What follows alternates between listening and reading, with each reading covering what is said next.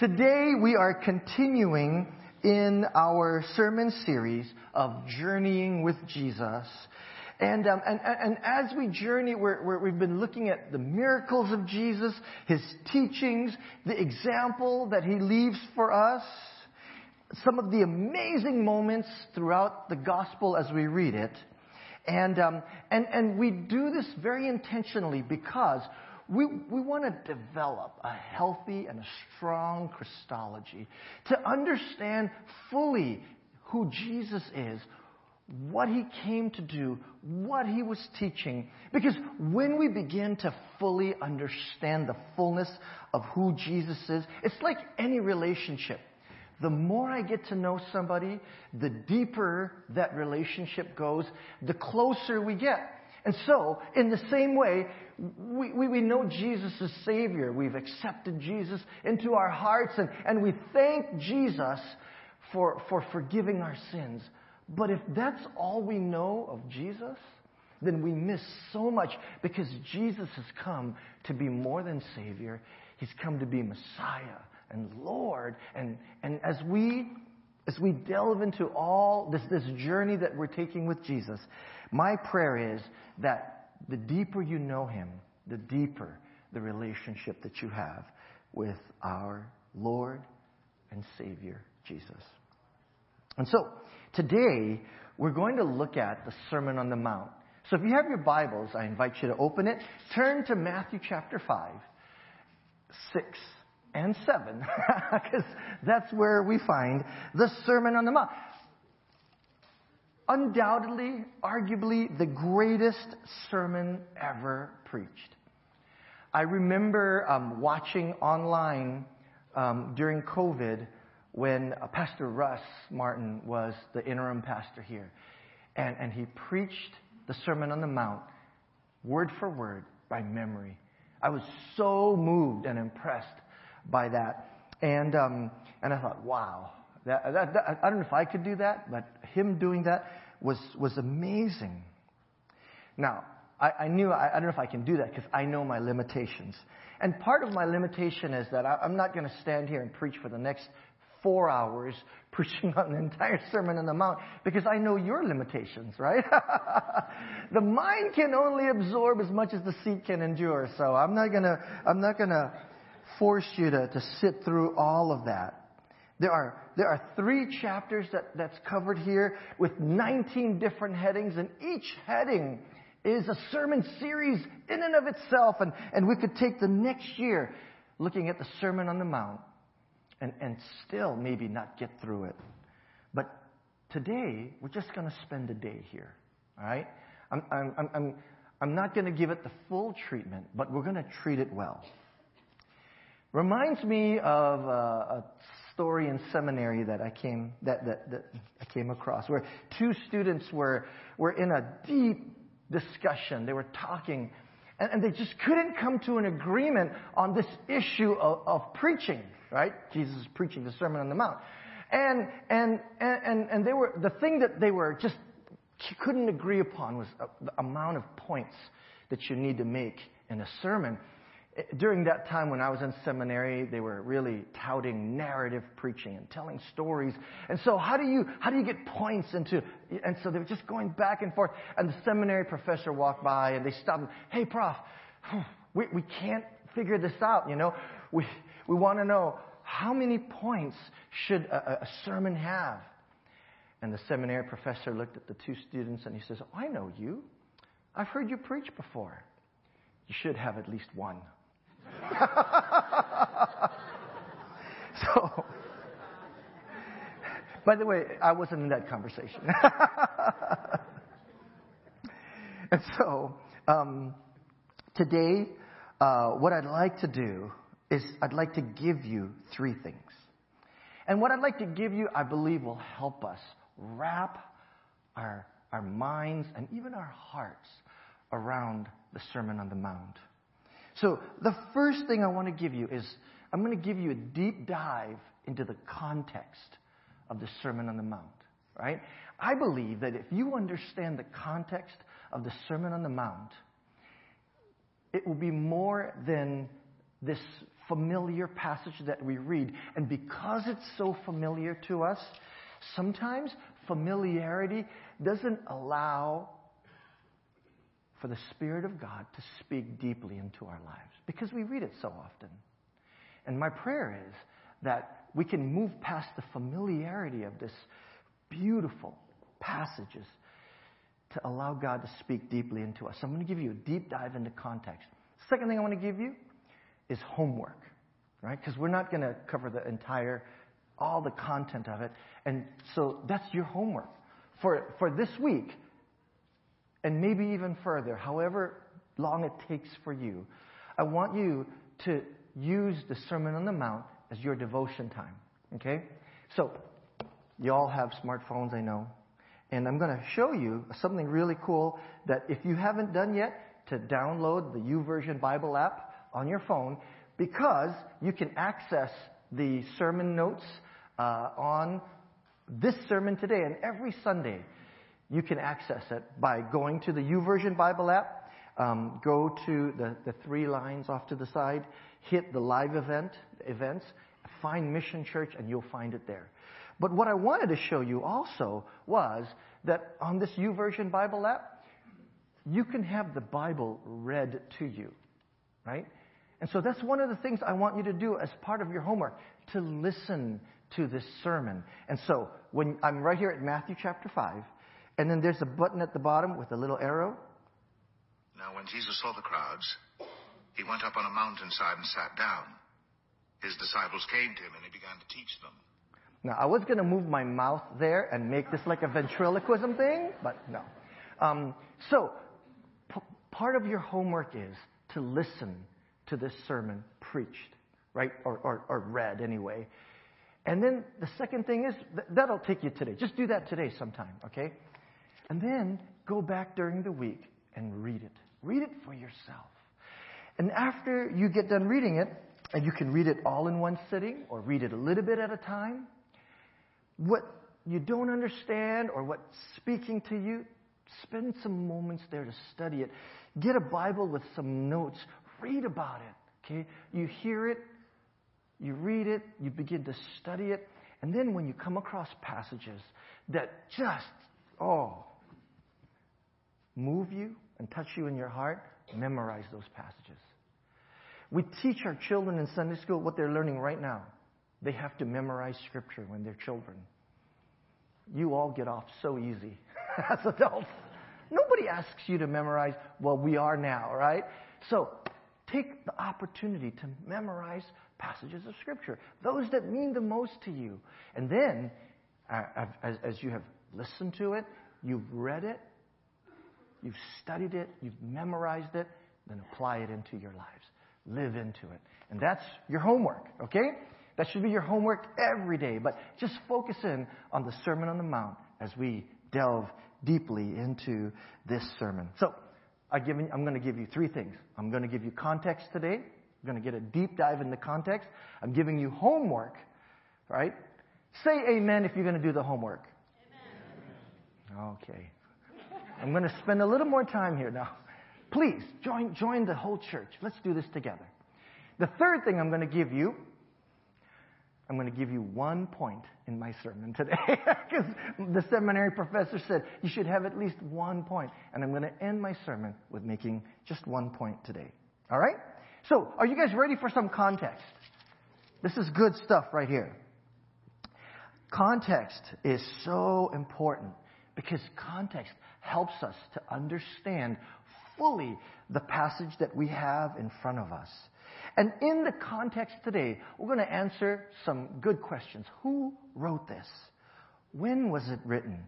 Where was it written? What is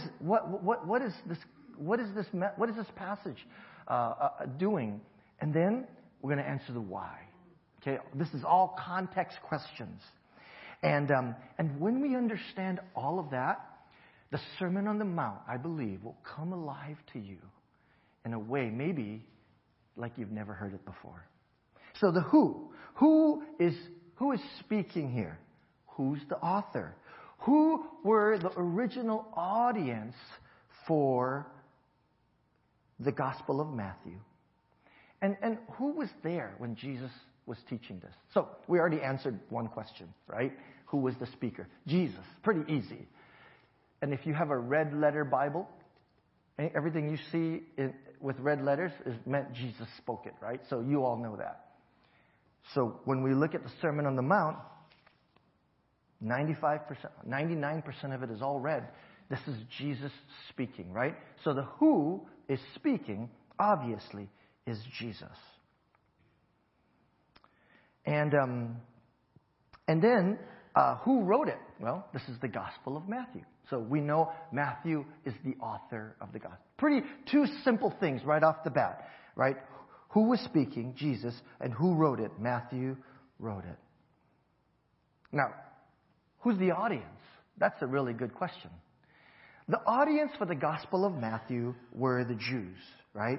And we know this because some of the context that's here is so unique that when Matthew explains it, Jewish people go, yeah, I know that.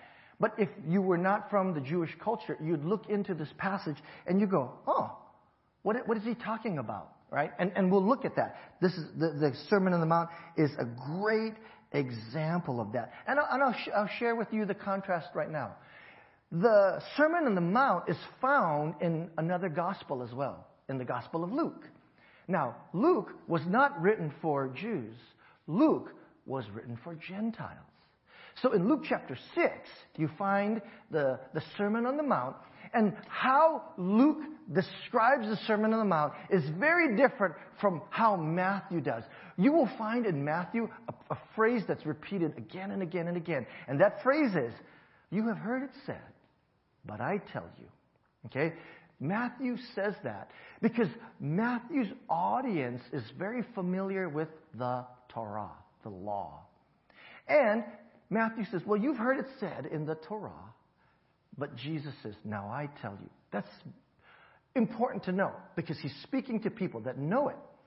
Over here in the Gospel of Luke, Luke doesn't say, you have heard it said. You know why? Because nobody has heard it said that. They're not Jews. They're Gentiles. And so he brings this gospel, this passage, this sermon, in a much different way so that people who are not Jews can understand it. Okay? So there's some context right there. Who is so important. Now, Matthew chapter 5, verses 1 and 2 tells us who was there. The passage is right up here. I'll read it for you. It says, now, when Jesus saw the crowds, he went up to the mountainside and sat down, and his disciples came to him, and he began to teach them. So, right away, we know who was there. It was Jesus with his disciples and a large crowd of people that gathered around as Jesus went up to the mountainside. All right? So, one more who. The final who is you, the audience today. We're a part of this as well too. Okay? So that answers the question of who, which is important. Then we move to the when. When did this take place? And we know that this took place early in Jesus' ministry. And we know this partly because it comes early on in the Gospel of Matthew, right? In Matthew chapter 5. But when you just take your Bible and flip back one page, you find Matthew chapter 4. And I preached on Matthew chapter 4 about 2 weeks ago as we began talking about the Daniel fast and Jesus fasting. Jesus spent 40 days in the desert fasting. And we know that story. And when Jesus was done with his fast, that's the first half of Matthew chapter 4. The second half of Matthew chapter 4 is Jesus beginning his ministry. So we believe that the fast was in preparation for the start of Jesus' ministry. And so as you read the second half of Matthew chapter 4, this is the context that we have. Jesus begins his ministry by doing three things. He begins to preach, he begins to heal, and he begins to call his disciples to him. And as Jesus begins to preach, he preaches like no other. He begins to heal. He does these amazing miracles. And then he begins to call disciples to him. And the word gets out. And you know what? The end of Matthew chapter 4, right? Matthew chapter 4, verse 25. It ends this way. Large crowds from Galilee, the Decapolis, Jerusalem, Judea, and the regions across the Jordan followed him. So Jesus begins his ministry. It's dynamic. And they didn't have the internet or cable TV back then. So when the prophet comes to town, wow, right? That's the big thing. And the large crowds begin to follow Jesus. It ends in chapter 4. Chapter 5 begins. You flip the page, and we see the large crowds following Jesus. You see it? It ends with the large crowds following him, and then in chapter 5, this large crowd follows Jesus up the mountain with his disciples. This large crowd that was with Jesus listened to Jesus preach the Sermon on the Mount. They heard it all. And you know what? At the end of the Sermon on the Mount in Matthew chapter 7, this is the response of the large crowd hearing Jesus preach and teach. In Matthew chapter 7, verse 28 and 29, this is what it says. When Jesus had finished saying these things, the crowds were amazed at his teaching. Because he taught as one who had authority and not as their teachers of the law. By the way, this was the first Yelp review in the New Testament. They loved it. They heard it, right? And they said, this is good. This teacher is different. He's amazing. And as a result, the crowds began to grow. So this is the who and the when. Who, we talked about that. When, early on in Jesus' ministries, large crowds are starting to gather. Okay. Where? Oh, this is so good. The where. Sometimes when we read the Bible, we just don't think of context much. We just read it for what's there, right? But when we understand context, even the where is so important. Where was Jesus? He was up on a mountain with his disciples and this large crowd of people. And the reason why this is important and the where is important is because there's a biblical pattern that happens that if we're not aware of, if we're not aware of, we miss so easily the significance of what's going on here. And here's what we know about the where. Jesus being on top of a mountain. And whenever you come across people on top of a mountain, you often find God speaking to people on mountaintops. But more than just speaking to people, you know what you find is God giving instructions to people who are on the mountaintop. And the instructions are for living in right relationship with God, with each other, and with the rest of the world, so that the relationships that we have with God, with one another, and with the world can thrive. There's a biblical pattern of this happening in the Bible. In the Old Testament, where was Moses when he received the Torah from God? He was on Mount Sinai, where God gave him instructions, biblical instructions, holy instructions of the kind of relationship that God wants to have with us.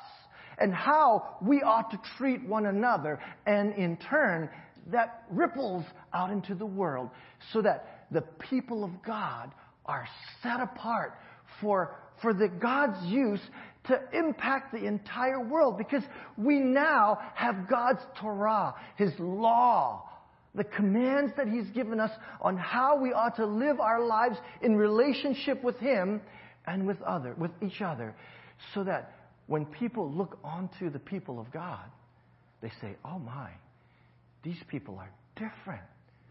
They're amazing.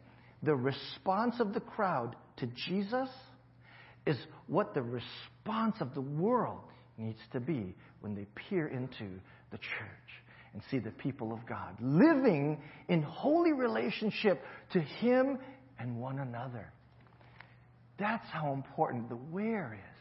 Because in the Old Testament, Moses goes up to the mountain and receives this Torah, this law.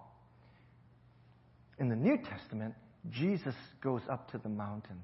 God in the flesh gives this beautiful teaching of how we need to be in relationship with God, with each other, to impact this world, so that we can thrive in the relationships that we have. Oh, if it was not for the understanding of the where and why this, you can read past this and not notice it at all. But as you know this now, whenever you crack open your Bible and you begin to read and you come to the place where you read, so-and-so was on a mountain, pay attention. God will be speaking about how we can live in relationship with Him, with each other, and how that impacts our world. And so, that's the where. He's on a mountain. Now, the what, and then the why. Okay, here's the what. What is Jesus doing here? Really simple. He's preaching. Okay? He's teaching, because that's what God does on the mountain to people. And then we get to the why. Oh, this here, I got to tell you, as I was preparing for understanding the full context of this was so important for me. This why is Jesus doing this, comes early on in the Sermon on the Mount. Jesus begins with the Beatitudes. And then He does a short teaching on salt and light. And then this comes. Verse 17 to 20. Hear the word of the Lord today. This is the why.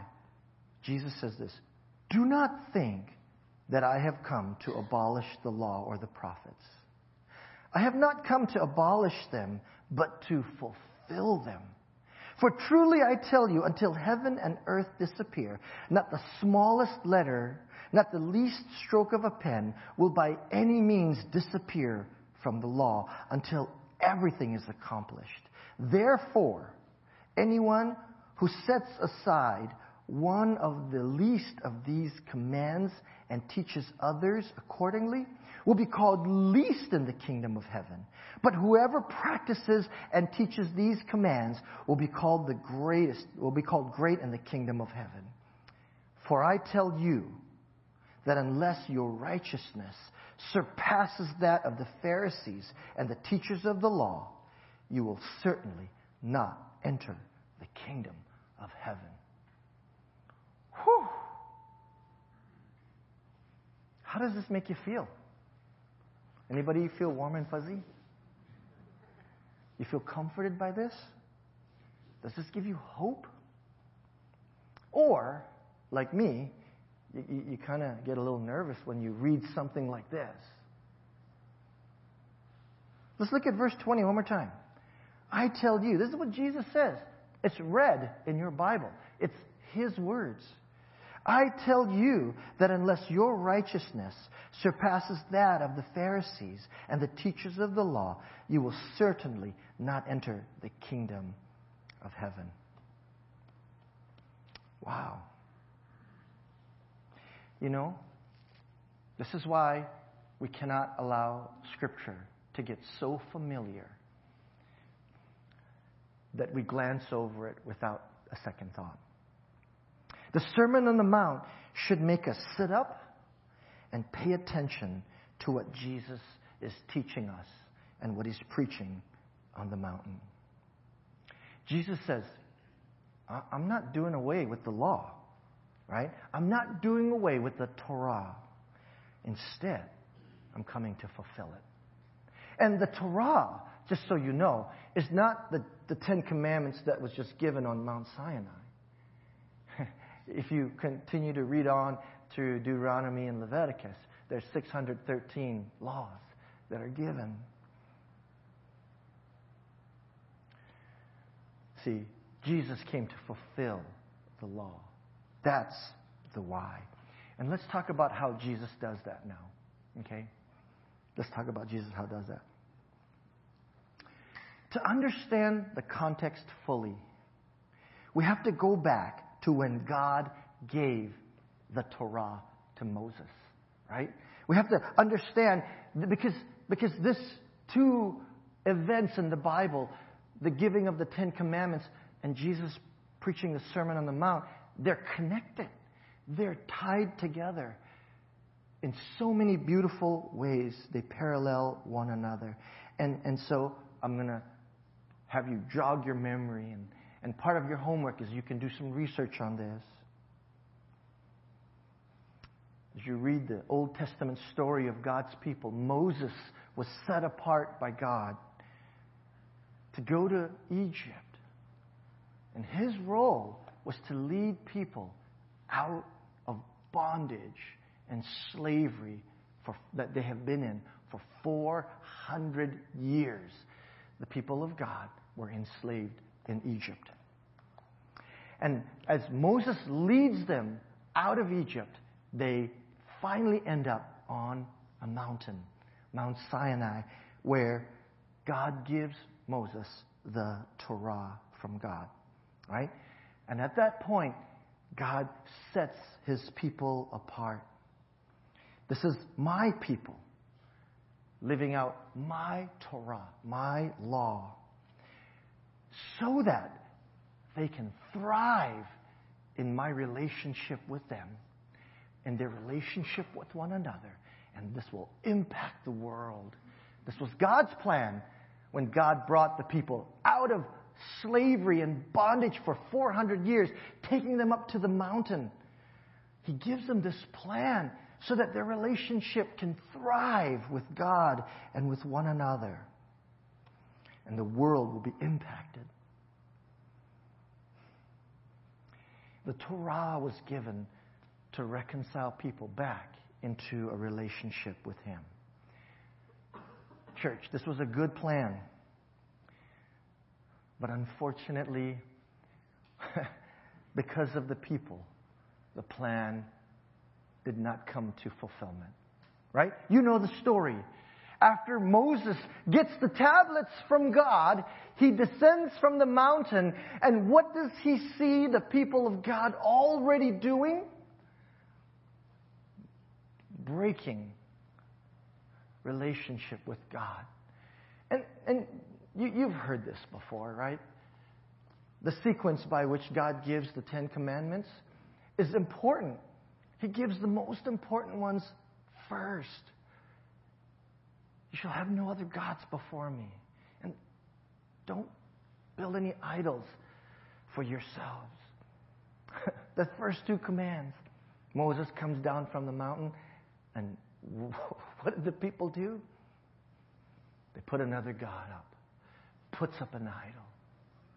And they started off on the wrong foot from the very beginning, and things didn't get any better along the way, right? Things just continued to spiral downhill. Oh.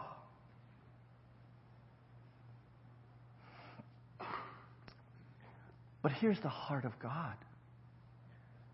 God's compassion for His people is so great that He does not just wipe them off the planet, which He could have so easily.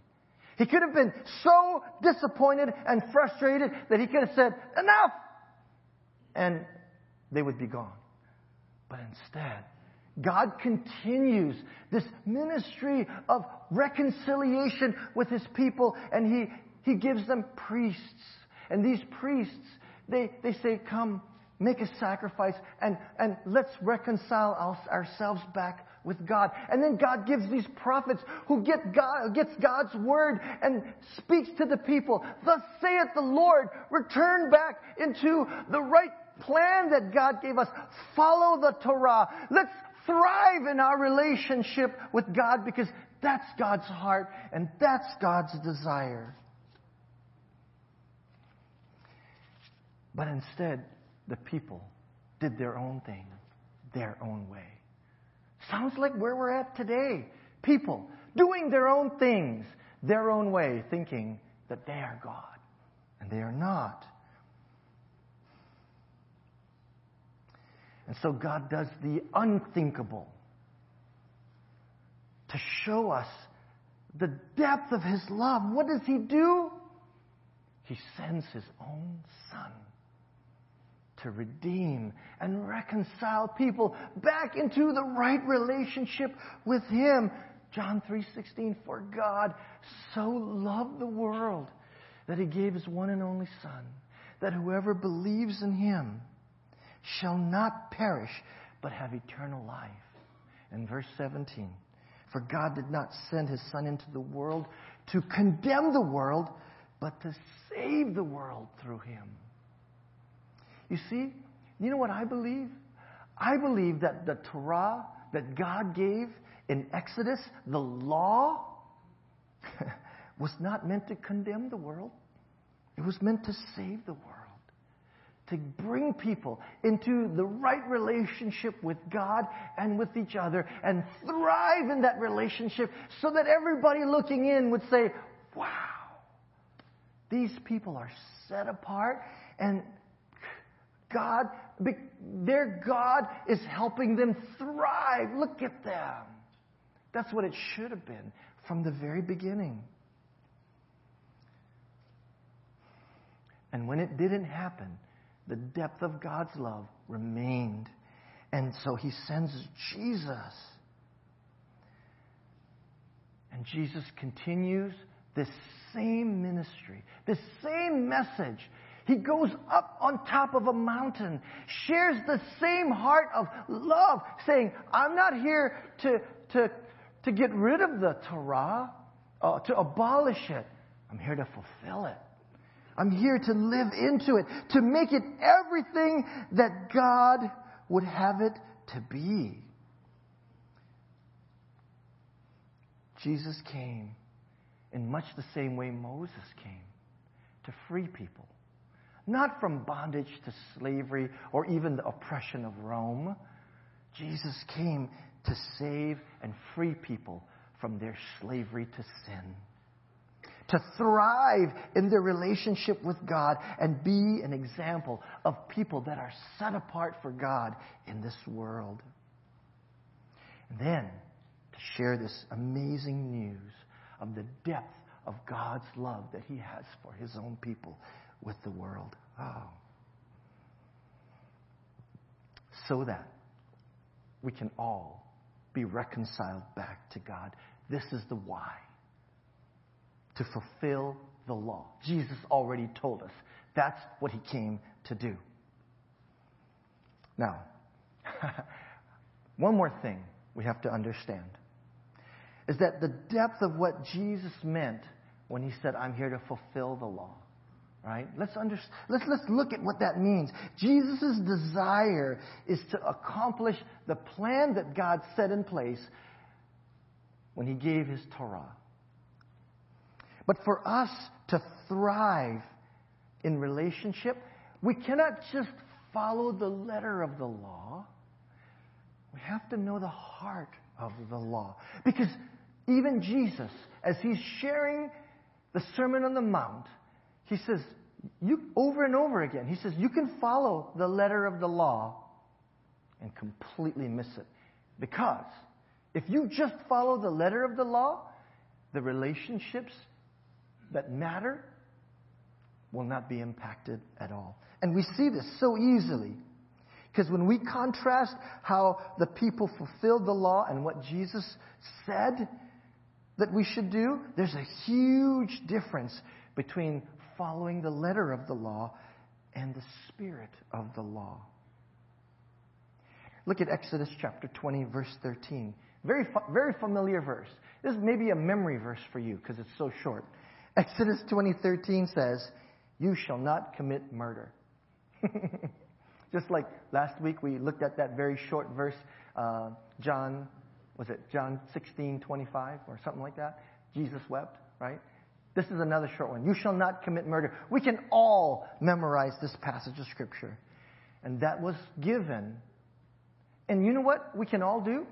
We can all say, check, Right? I obeyed the letter of the law. Today, and never in my life have I ever murdered anybody. I'm good. But my relationships with others, man, they're sour. And I struggle in them. And what does Jesus say to us? To understand what God was trying to get at when He said, you shall not murder. Jesus says in Matthew chapter 5, verse 21, and here, because they're Jews, and this is who it was written for Jews, right? You have heard that it was said to the people long ago, you shall not murder. Oh, we've all heard that. And then Jesus says this.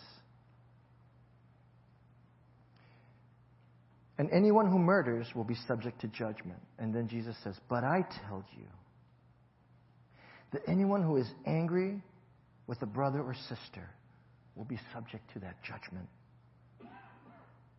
Anyone who says to his brother or sister, Raka, that means empty. That means missing. If I say Raka, I'm saying to you, you're empty. You're nothing. You're not even in existence. Right? You're a fool. And then he says that. Is answerable to the court, and anyone who says you fool will be in danger of the fires of hell. Again, that should shake the foundation of our faith. It's so easy to read this in a shallow way and so familiar that it's flippant. But this is deep. And it all comes back to not just checking the box that says, I haven't murdered anyone, I'm good. To the spirit of the law that calls us to thrive in the relationships that we have with one another and with God. That's the spirit of it all. And when you read this while you do your homework, you will see again and again the depth of what Jesus was trying to do and teach people. That you can't just obey the letter of the law and think you're good. The spirit of the law and what God wants to do is to have your relationships thrive with Him and with one another so that the world will see that this group of people that are set apart in God's name is different like no other, and their God blesses them. I want to be that. And then we reconcile the world back to the Lord. Comes back to thriving relationships, which, by the way, is the mission of our church. If you have your bulletins, hold it up. You see the 3 circles in the very front? We put it right there at the very beginning so nobody has to guess. What is this church about? This church is about trying, with God's help, to authentically love God, humbly serve one another, and intentionally share Christ. Doesn't that sound like what is happening right here? We can keep the letter of the law and fail in our relationships. We can say that we didn't murder or commit adultery or steal or lie or build an idol. We can say we never did any of those things. But we can still fall short in the thriving relationships that God desires for us. So, as you do your homework this week, listen to the Sermon on the Mount preached to you. Just press play and listen. And when you listen, picture yourself up on a mountain or a hill, sitting next to, pick your favorite disciple, Simon Peter, John, sitting next to one of them as a part of the crowd, listening to Jesus as He teaches you. Do that as a part of your homework assignment. That's pretty easy. And after you have listened to it, as if Jesus was there, and you were there, and you're listening to Him, read it for yourself. And then, either what you don't understand or what you want to learn deeper, take time to study it. Do it with the family. Have family devotions. Ask one another, what did Jesus mean when He said, you are the salt of the earth? What does that mean? We're salt? What do you mean you are the light of the world? And have some discussion on it. Study it together. And then, when you find a verse, you're like, oh, that is God. Memorize it. Psalm 119:11 says, I have hidden your word in my heart that I might not sin against you. And then, apply it into your life.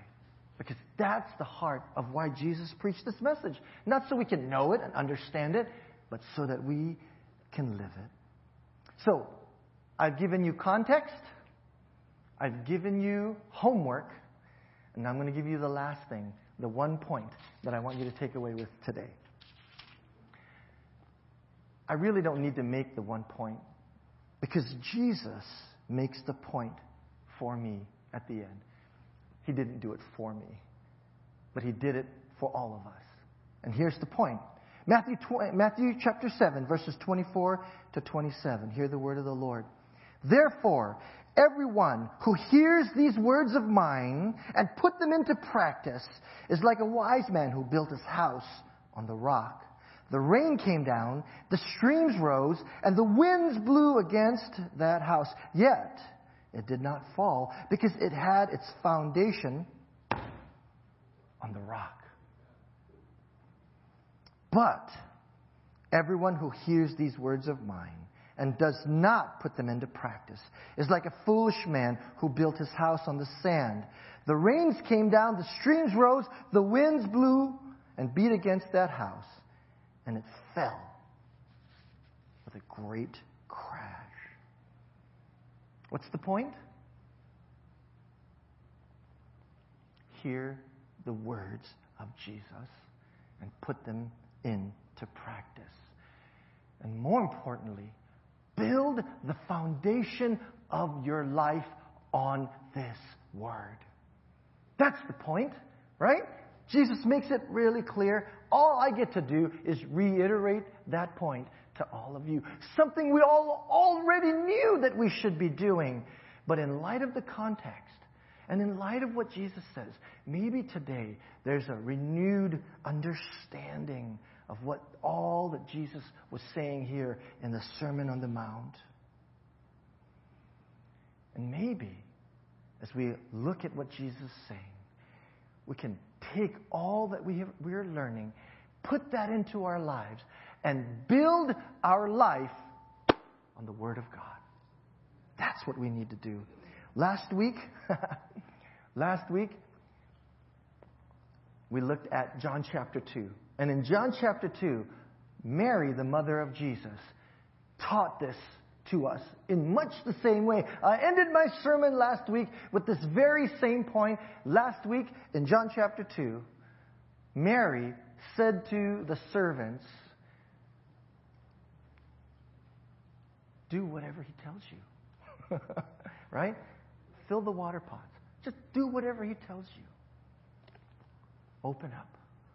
Listen. Read. Study. Memorize. Apply. And do what Jesus tells you to do. Let's pray. Father in heaven, thank you for your word. And thank you, Jesus, for being the fulfillment of the law. The law, Lord God, that you gave to your people. So that your relationship with them would grow and thrive. And our relationship with each other would do the same. Thank you for setting us apart, Lord God, so that we can be your people and you can be our God. And Lord God, I believe with all my heart that when Moses came down from the mountain, if the people were waiting in anticipation, instead of trying to do their own thing, Father in heaven, your favor would rain down on them, and they would be fulfilled in their relationship with you. They would thrive in that. And that's what I believe today. That when the church, when your people